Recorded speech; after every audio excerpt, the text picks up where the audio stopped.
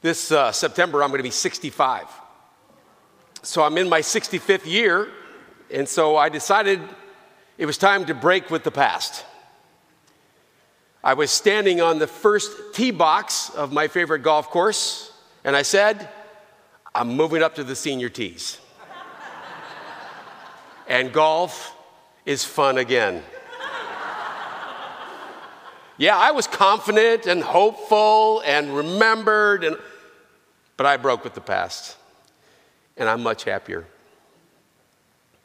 In our passage today from Philippians, we hear of that same kind of confidence from our author, Paul. He had confidence in what he had achieved, and he had confidence in his heritage as a Jew. It changed with his Damascus Road experience, where he met Jesus personally and he saw the light.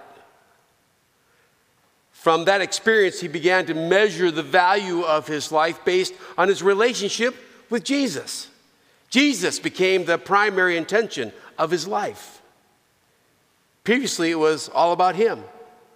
And after meeting Jesus, it was all about Jesus. Church, what we should hope for and strive for as our relationship with Jesus matures is that our self-centered actions diminish and we begin to focus more on the example of Jesus. In the last part of this chapter, Paul compares our Christian life to seeking a prize or running a race. This notion reminds me of a story that I heard as a kid. And I started to ponder it. It was the old story of the tortoise and the hare. Do you remember that story? I pictured the rabbit, at times running at full speed, and then at times running backwards, taunting the slow, deliberate tortoise. Making fun of him, actually. I imagine that rabbit being kind of haphazard and how he's running his race. Careless, not watching where he's going. I picture him starting strong, but the rabbit doesn't even finish the race as the story goes on. The slow but focused and determined tortoise wins the race. Maybe a good metaphor for us today. Just to give you a glimpse of how my mind works, I was thinking about that story, and that led me to thinking about people who jog.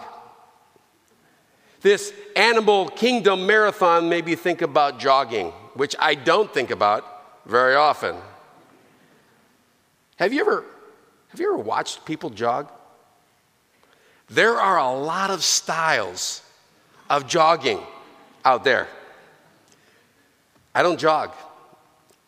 My knees won't let me jog anymore, and let's be truthful, I hate jogging. Good for those who do. Good for you if you do. I'm not making a joke about jogging. I'm just using it as a point. I watch some joggers that have the grace of gazelles.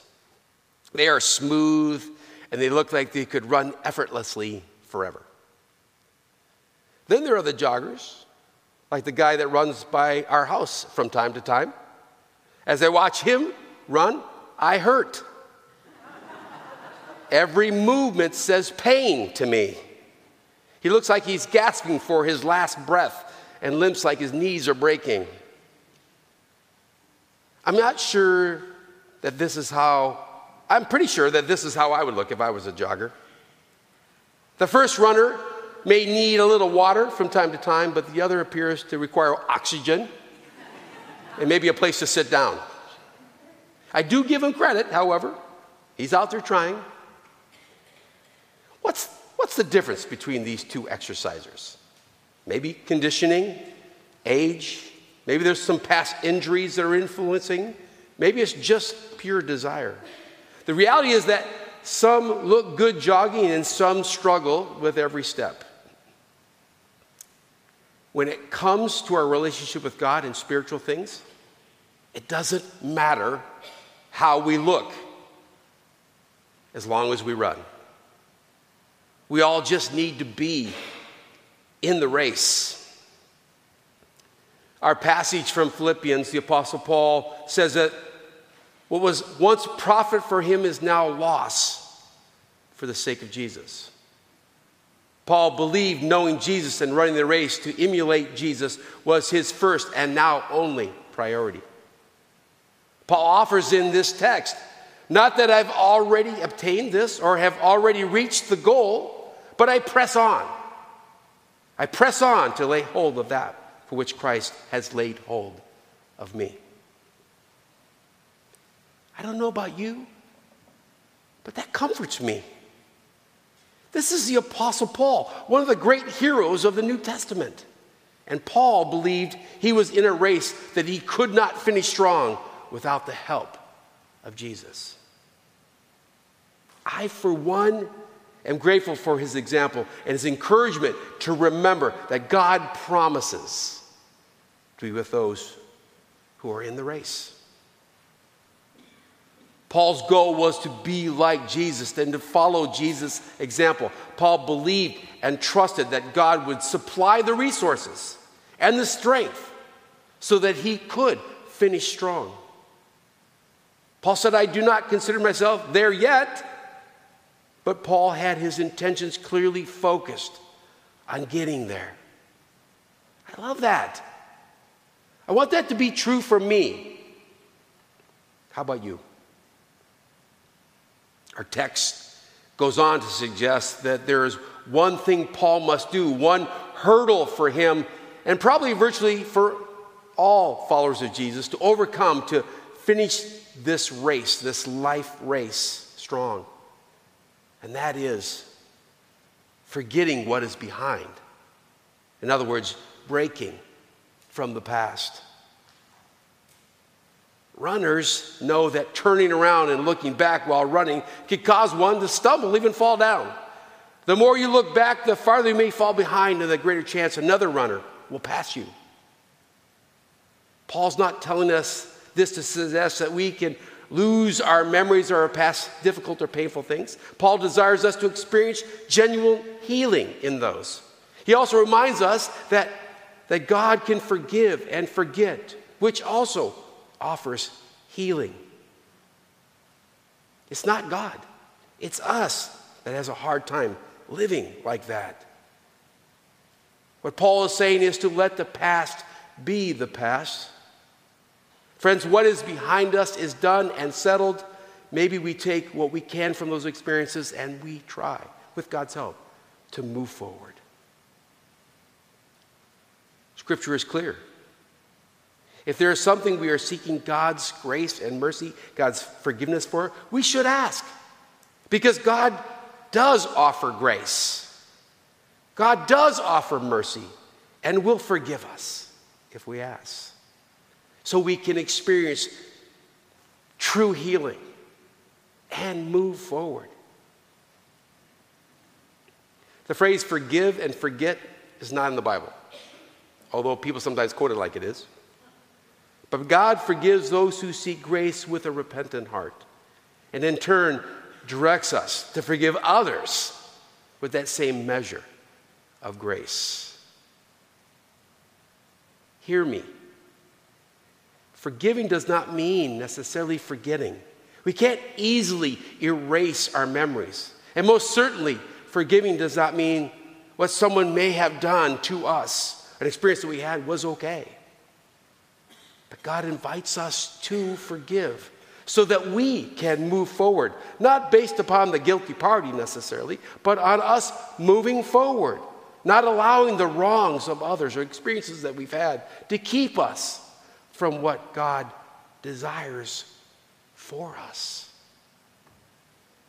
When we hold hostility, resentment towards someone, we become bound to that person by an emotional link. So true forgiveness really is a God thing. And absolution is the only way to break that link that can hold us at times. Paul encourages the Philippians and us today to forget what is behind us. Because you can't run the race looking backward. You won't finish the race well. Author Robert Quinlan penned, "A happy marriage is the union of two good forgivers." Lewis Smead's pastor offered, to forgive is to set a prisoner free, and discover that prisoner is you. In every aspect of our lives, we must stop looking back at those things that we can't change. We need to move forward, not allowing the weight of the past to hinder us. This is true of individuals, of families, of churches, and even countries. People. We must move forward from those things we know about and have sought repentance for. Move forward with those people who have wronged us and did what we have offered amends for. Move forward from those people and circumstances that have hurt us with the same grace we are offered. Because by offering mercy to one another, we are truly set free. Remember, though, that forgiveness is not necessarily justice. It is choosing not to be bound by someone or something any longer. Nothing can hold you back like the past if we let it. That's why Paul suggests forgetting what is behind and straining towards what is ahead. What is Paul telling us to do? He is imploring us to make a break from the past and look forward to what lies ahead, the hope that is there. In our passage, Paul cautions the church against shortcuts. There are no shortcuts, really. And he reminds us that he renounced his former privileges as a Pharisee because of the arrogance it offered.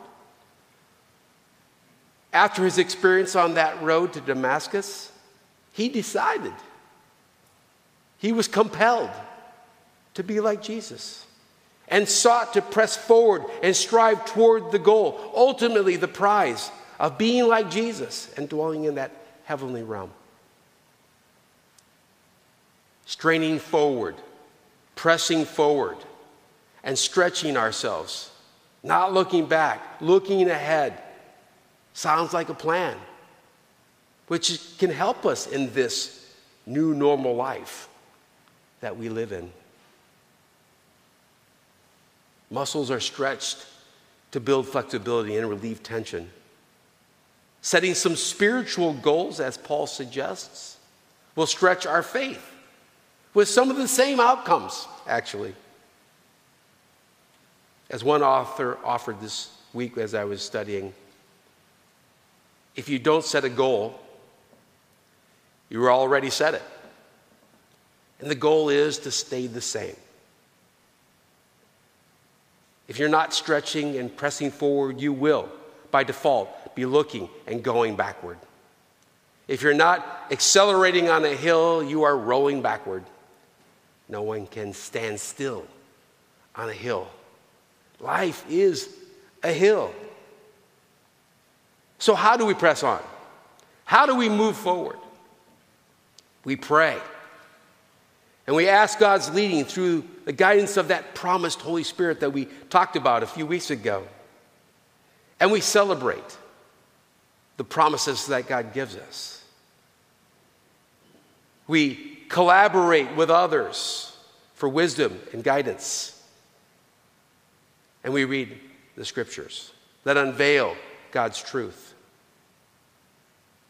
Do we remember from day to day that the Spirit is God's presence within us? And by prayer, we open ourselves up to that holy guidance. It's one of the great reasons why we read and study Scripture. Because in reading the Bible, we can be encouraged by the promises that God offers and inspired by the traditions of the disciples in that early church. In this story, it's important to remember the Apostle Paul was not always the Apostle Paul, was he? Before his conversion to becoming a follower of Jesus, Paul was a Pharisee. His name was Saul. He was a persecutor of the church and of God's people. Paul literally killed Christians, believing that God was pleased by his actions. This is a cautionary tale should remind us that just because we believe we are doing the right thing doesn't mean we are. It's why we need God's leading.